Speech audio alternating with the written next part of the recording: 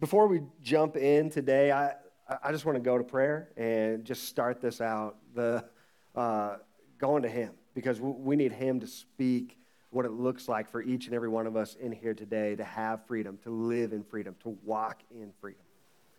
So let's pray. God, thank you for this moment. Thank you for the Word and how you use it to speak truth into our lives. God, thank you for your Holy Spirit, how He speaks to us, that we can hear from Him, and that we can discern His voice from the lies of the world, from the lies of other spirits that try to get in, that we can discern it through the truth of your Word. And I pray that that's what we would do here today, that we would listen to your Word and that we would hear your voice and discern the truth from lies. God, help us to hear your voice and your heart for your people and what it looks like to walk in freedom. Holy Spirit, just please move in this place. Fill our hearts. Help us to know that you are here and in this moment. In name we pray. Amen. So this past week, it's a heavy week. Like I still felt it all this past week, but ever since the Supreme Court handed down that decision on Roe versus Wade, there's just been a heaviness in the church. For me as a pastor, it feels like I'm weighted down with, one of those, what do they call those special blankets? Like, the weighted blanket. All right, that's it. There's no special name for it. It's a weighted blanket. I've been feeling like that. Like, I feel like I can't breathe at times this past week because of some of the heaviness that's on the church and that's on pastors. And so, for me, it was really incredible to see the response of the women in our church. We've got a women's ministry, and on the Facebook group, this kind of happened organically, naturally, Holy Spirit led, I would say. But one of our elders' wives prompted this discussion about this ministry called Embrace Grace. And they come alongside women with unexpected pregnancies to support them, show them love through a group that meets regularly. It connects women to the church, and it's a nationwide but also local organization, and they connect and operate within churches. And so she put this out there to our women's ministry on our Facebook group, and what they're going to do, what they're looking at coordinating is a group that they're going to prepare love boxes to deliver to local crisis pregnancy centers. Women receive these love boxes upon their visit. They're able to connect to these local Embrace Grace groups. The church, we can host baby showers through this ministry, help disciple and support women in these difficult situations. And as the church, we get to support families within our own church as well that might be in one of these tough and difficult situations. This is how the church should respond. Like, and by the way, this is something like, we can get excited for that. Like, thank you. Like, go ahead. Come on. Like, women in the church, thank you for stepping up. Sometimes as men, we're like, we don't know what to do. We're lost. All right, women, thank you for stepping up in this way and saying, hey, here's a need in our world. Here's a way we can step in and make a difference. This is a great thing. So the other thing weighing heavy on me is it seems like the more and more we go along in this world, we know we're in the end days. Like we are living in the end times. We don't know when he's coming back, but he's coming back again. And so when you know that, when you understand that, you can start to see some things and they become a little more clear around you. But there is, let me just read it for you. 1 John chapter 4, verse 1. Beloved, here he is speaking to the church, John. Beloved, do not believe every spirit, but test the spirits to see whether they are from God. For many false prophets have gone out into the world. We talked about that last week, Jeremiah 23. Go back, look at Jeremiah 23 about the false prophets that have gone out into the world. By this you know the Spirit of God. Every spirit that confesses that Jesus Christ has come in the flesh is from God. And every spirit that does not confess Jesus is not from God. This is the spirit of the Antichrist, which you heard was coming and now is in the world already. Little children, you are from God and have overcome them, for he who is in you is greater than he who is in the world. They are from the world. Therefore, they speak from the world, and the world listens to them. It feels good to have the world listen to you, to put something out there. And, on social media, we do this a lot. We see something that gets popular going around social media, and we think, man, I want to catch on to this trend because all my friends are posting this phrase or this picture or this thing over here, this flag, whatever it is, and they're getting likes and responses, and it's accepted by the world. It's really easy to see, because of social media, some of the trends that become popular in the world. And us as believers, we have to be discerning in what spirit we are listening to. And so sometimes we look at what's going on and we think, oh, because it's popular, because everyone's doing it, because everyone believes this, we should believe this and think this also. Satan appears as an angel of light. That's scripture. That's truth. He is a deceiver. He is the master deceiver. He's the father of lies. Lies are not obvious and blatant. Like lies, like the best liars, they know how to just shape it a little bit, just tweak it a little bit so it kind of sounds good. It sounds like mostly the truth. Actually, my son Maverick is really good at this. He's really, he's really giving me a run right now. I was good at it. Like growing up in middle school and high school, I was so good at just like looking the part, acting the part, and telling most of the truth, but not all of it. They are from the world, and therefore they speak from the world, and the world listens to them. We, church, this is us, we are from God. Whoever knows God listens to us. Whoever is not from God does not listen to us. By this we know the spirit of truth and the spirit of error, or the spirit of deceit. That's the other word used there. In the 1980s, this is amazing to me. In the 1980s, I just read this, and they discovered, like this went to Congress, that there were over 10,000 physicians in the United States that did not have actual credentials to be acting as doctors or physicians. 10,000 physicians practicing medicine in the United States in the 1980s who did not actually go to school or learn anything about what it takes to be a doctor or nurse or physician. 10,000. They discovered it. They traced it back to this guy, Pedro de Mesones, who had been making, reproducing, and selling these fake credentials. And he made somewhere around like $1.5 million, which doesn't sound like a lot in this economy when gas is $7. But, at that time, I think that was a lot back then, okay? So 1.5 million selling to over 10,000 physicians, fake medical degrees. And so now we have to take this mindset too, where we realize, okay, if that can happen with physicians, it can definitely happen within the church. We have to be discerning as the church between truth and lies. And that means going to the Word. We talked about this last week. You can't look to the world for your standard of right and wrong, of what's true and what's false, because that standard is constantly changing. It's a revolving door about what's right and wrong in the world's eyes. But when you go back to truth, when you go back to the foundation, it hasn't changed, it isn't changing, it won't change. This is the only thing we can stand on. It's a firm foundation. So, now, I told you last week, I was like, I don't think I'm done with that 1 Corinthians 6 passage. We're going back there again. 1 Corinthians 6, verse 12. Some of you are laughing. You're like, we've been in 1 Corinthians 6 for a month and a half now, Alex. Oh, no, I'll go another month and a half. I don't care. If the Lord leads me, that's where I'm going. Avoiding sexual sin.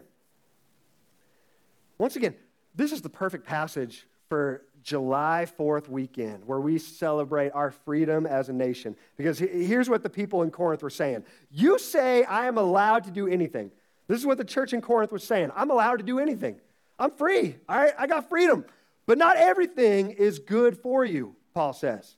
You say I'm allowed to do anything, but not everything is good for you. Once again, as a dad, I can relate. Like my kids, they're like, I can do that. I can stay up till 9 or 10 or 11. And it's like, no, you can't, because I have to suffer the consequences the next morning. Like, you guys are not fun. Like, we went to a fireworks show last night. My wife got here with the kids.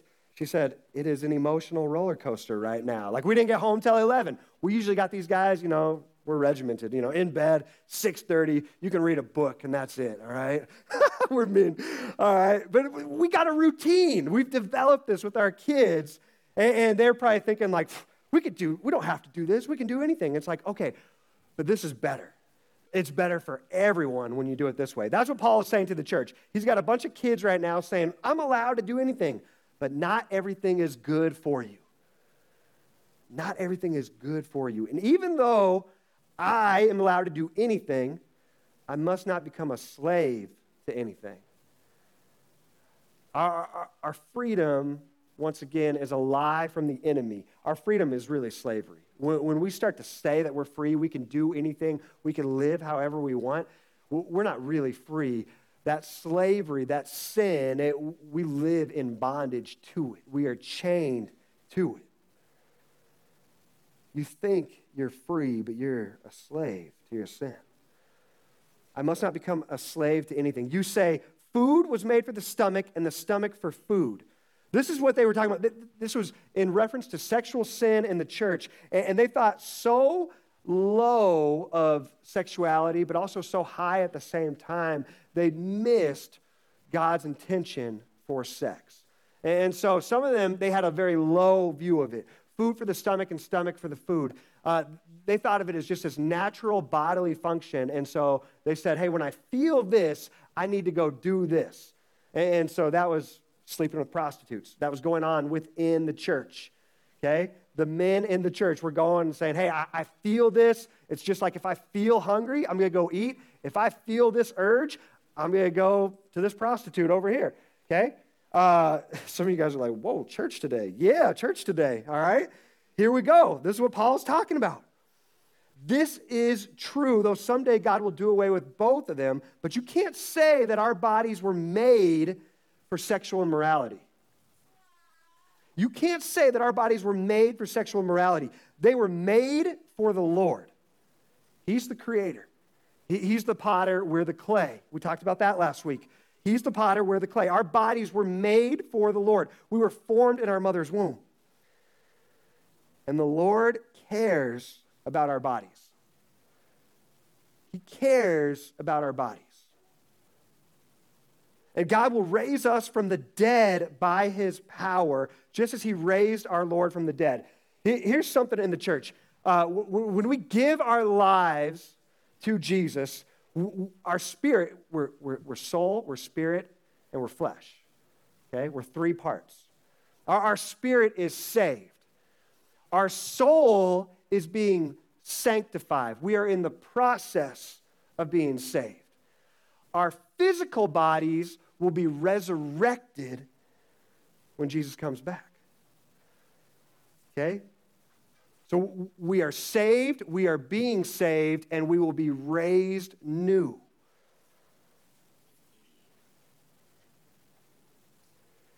Don't you realize that our bodies are actually parts of Christ? Should a man take his body, which is a part of Christ, and join it to a prostitute? Never. Hard exclamation point there. Never.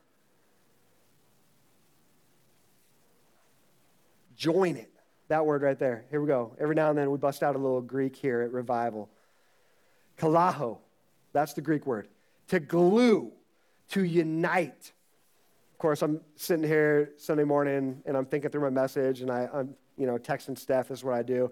I'm like, hey, do you got super glue? Can you bring it? All right, perfect. All right. She's always got my back whenever I need this.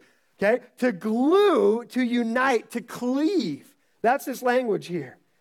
I thought, oh, glue. All right, let's get out some super glue. Let's see what we got here. All right, let's just, I haven't done like a illustration in a while. I just felt like the need to do an illustration. Just, oh yeah. Oh man, that's a lot of super glue. That's a lot. That's all right. We go through a lot of broken toys. We buy a lot of super glue. All right. Okay, let's see here. We're gonna glue these together. All right. It's like syrup just leaking out over the plate. There we go. I'm gonna leave that right there. That's perfect. Okay. To glue. In fact, one of the words is even, it's almost like cement when it talks about joining together, this word. In Matthew 19:5, Jesus said, and he added, for this reason a man will leave his father and mother and be joined, that's that same word right there, be joined, glued, cemented, cleave to his wife, and the two will become one flesh. And the two will become one flesh. Like, the church in Corinth had such a low view of sexuality. They didn't realize this was a spiritual act, that there was a joining together, a becoming one flesh. They didn't realize that this is more complicated than just, man, I'm hungry, I'm going to eat a burrito, and then I'll feel better. No, there's complications that come. And so when Jesus talks about sex, it is within the confines of marriage. One man, one woman, husband and wife joined together.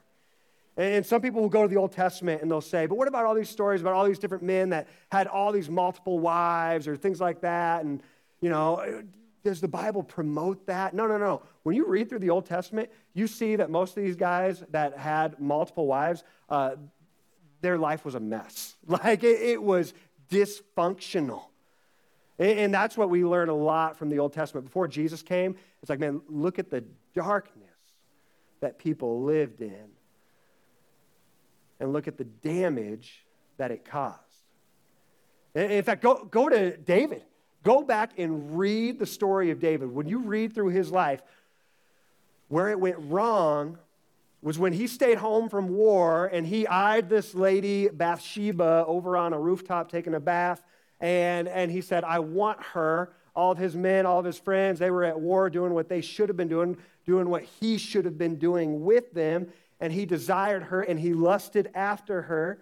And so what did he do? He took her for his own wife. They joined together even though she was not his wife. And because of that, it led to destruction within his family. In fact, we've talked about this before, but generational curses, generational sin. Your actions, like sometimes people think, I'm free, I can do whatever I want. It doesn't bother anyone. It doesn't affect anyone. Your actions, our sin, our choices that we make, they affect generations after us. We have to understand that. Because David's choice that day, it didn't just affect him, it affected his sons.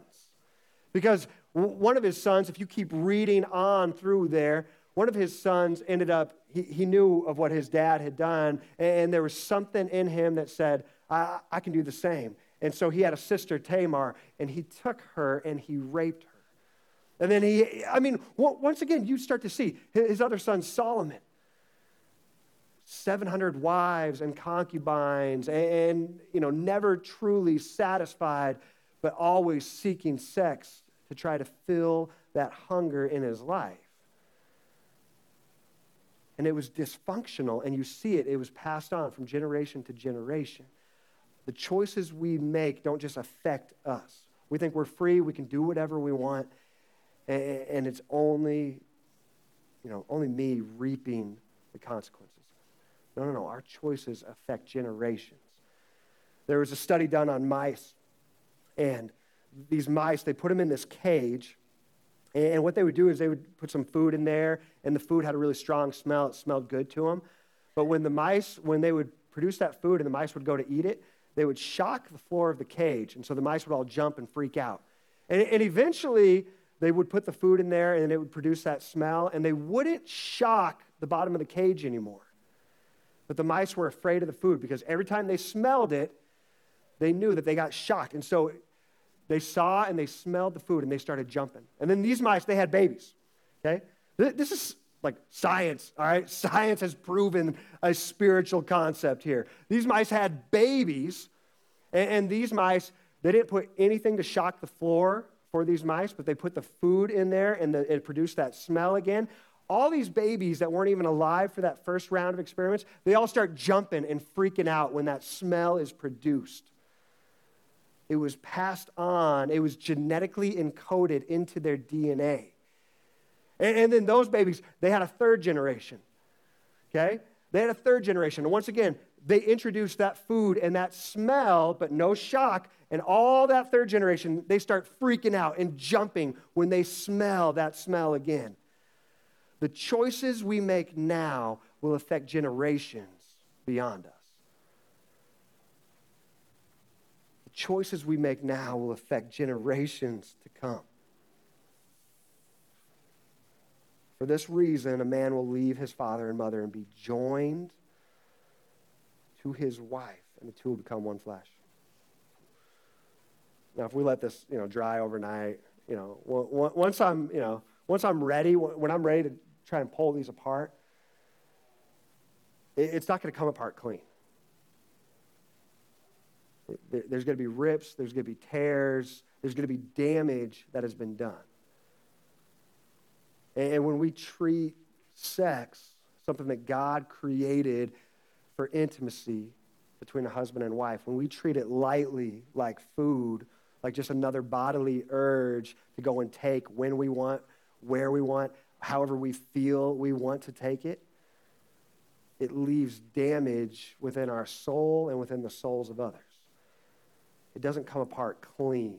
There is spiritual damage and physical damage that is done when we go outside of the way he created it and intended it. Now, God is Redeemer and Healer. So the great thing is, for anyone that is, man, you've been there, you've done that, you've lived that life, you are living that life, guess what? He's the healer. He wants to bring freedom and healing into your life. I know from experience. I know because I treated sex as something casual when I was younger, and I treated it as something that, man, if you want it, you go and take it, and you do what you feel like doing. But I know the healing power of his name. Man, I love that song. Like, there's power in his name. There is healing in the name of Jesus. And when you start to speak truth, and when you start to listen and read and let his truth enter into your life, it brings healing and transformation that only the healer can bring. That's why he came, to set the captives free. That's why he came. Each and every one of us in here today, there is something that you are in slavery to. He wants to set you free. In fact, some of you, you've been believers your whole life, and you think, I'm always going to have to deal with this. I'm always going to struggle with fill in the blank. And he's saying, no, I'm a healer. There's power in my name. I came to set the captives free. There is healing in the name of Jesus. You have spiritual, we talked about this, you have spiritual authority because of the name of Jesus. You can speak truth to the lies. You can take these thoughts captive. That's what Paul tells us. Take these thoughts, these lies from the enemy, from the demons, from the pit of hell. Take them captive and speak truth to the lies. Whew. Come on, give me some amens. No, not me. Give the Lord some, because, there's so much healing and power he wants to do in people's lives, and it is weighing us down, and we don't have to live this way anymore. Just help me preach his word, all right? That's what I want. Help me preach his word today, because he's got something that he's going to use to set some of you free in here today.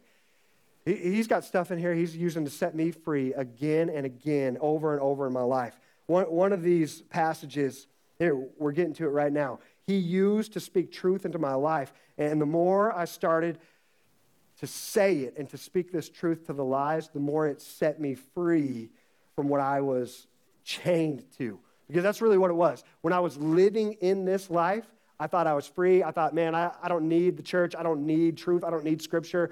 All I need is, salvation insurance, because I'm free to do what I want. I got grace covering me. That was my attitude as a believer. I took the sacrifice of Jesus very lightly. And I said, well, it's great. His grace, it covers me so I can live how I want to live. I was a Corinthian, okay? I was a Corinthian, and the worst kind. And so I would do what I want when I wanted, however I felt like I needed. Don't you realize that your bodies are actually parts of Christ? I didn't realize that. Should a man take his body, which is part of Christ, and join it to a prostitute? Never. And don't you realize that if a man joins himself to a prostitute, he becomes one body with her, one flesh? For the scriptures say the two are united into one. But the person who is joined to the Lord is one spirit with him. Run. He's got an exclamation point here. I got to give it a little bit more than that. Run from sexual sin. Flee from sexual sin. No other sin so clearly affects the body as this one does. For sexual immorality is a sin against your own body. Don't you realize that your body is a temple of the Holy Spirit who lives in you and was given to you by God? This was my verse right here. When I found this, all of a sudden it was like I was blind and then I could see. All right, he healed me. I was blind. I was living blind to the truth of God's word. And all of a sudden it hit me. It hit me that my body is a temple of the Holy Spirit who lives inside of me and was given to me by God. You do not belong to yourself. We think we're free, we can do whatever we want. No. Paul reminds us, you do not belong to yourself. For God bought you with a high price. So you must honor God with your body. That's what Jesus did. When that sacrifice that he made on the cross, God paid that price to buy us back. He paid that price to buy you back because he loves you. You were worth that price. In his eyes, he looked at you and he said, you're worth this price. That's a crazy price. When I read that and I heard that and I realized I had been, and for me, like I'd been spitting, like I'd been spitting on the ground that Jesus walked on and saying, I don't want anything to do with you. Your sacrifice, it means nothing to me. I looked at the Father and I said, it's meaningless. I don't care. I don't care about your love for me. It hit me. Like I thought I was a strong Christian, strong believer. Like, oh, I'm saved by grace. It's great. It's like, no. I'd been spitting at the gift that God had given me. And I disregarded the price he had paid. 1 John chapter 3. Verse 4, everyone who makes a practice of sinning also practices lawlessness. Sin is lawlessness. You know that he appeared in order to take away sins. And in him there is no sin. No one who abides in him keeps on sinning. No one who abides in him keeps on sinning. No one who keeps on sinning has either seen him or known him. Little children, let no one deceive you. Whoever practices righteousness is righteous as he is righteous. Whoever makes a practice of sinning is of the devil, for the devil has been sinning from the beginning. The reason the Son of God appeared was to destroy the works of the devil. No one born of God makes a practice of sinning, for God's seed abides in him. And he cannot keep on sinning because he has been born of God. By this it is evident who are the children of God and who are the children of the devil. Whoever does not practice righteousness is not of God, nor is the one who does not love his brother. Worship team, you guys can come on up. Let's get ready to close it. There's a lot there. Like if you're taking notes today, write this one down. Go back to this one later. 1 John 3, 4 through 10. Everyone Everyone who makes a practice of sinning also practices lawlessness. Sin is lawlessness. You know that he appeared in order to take away sins. And in him there is no sin. That's one of the reasons when we came up, we didn't come up with it. Like the name Revival, when God gave us the name Revival, and we started thinking and processing through what it looks like to live in revival, it finally hit me. Revival can't start unless there's repentance. That's why when you go to our website or when you come here on a Sunday morning, you're going to hear us talk about this. But we say revival, it begins with repent. Repent, and then you revive, and then he teaches you how to thrive.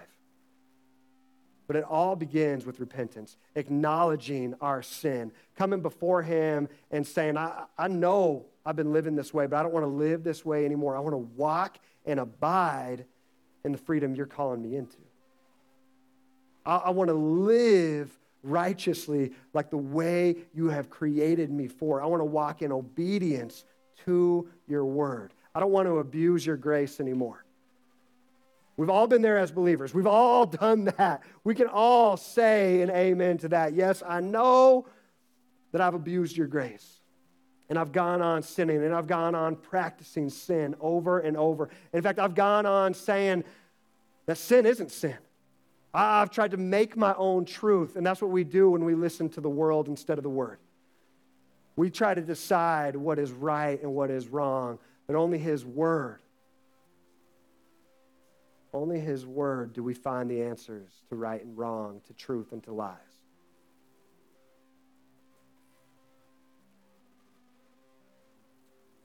Whatever lies you've been living in, man, this is a day to find freedom.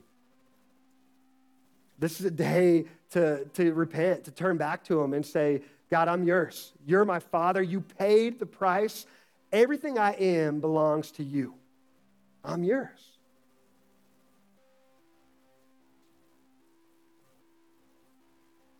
And he says, for my yoke is easy to bear, and the burden I give you is light. There's freedom in submission. We look at the church and we say it's restrictive. We say, oh, it's not fun. They got all these rules. They got all these laws. We don't want to be a part of that. And he says, no. My yoke is easy and light. You can truly walk in freedom when you submit to me because you're not really free in the world. You're a slave to the world. And that burden will weigh you down all the way to the grave. It will weigh you down thinking that I am free and I can do what I want, and it will take you all the way to the grave. And there's no life and there's no freedom there.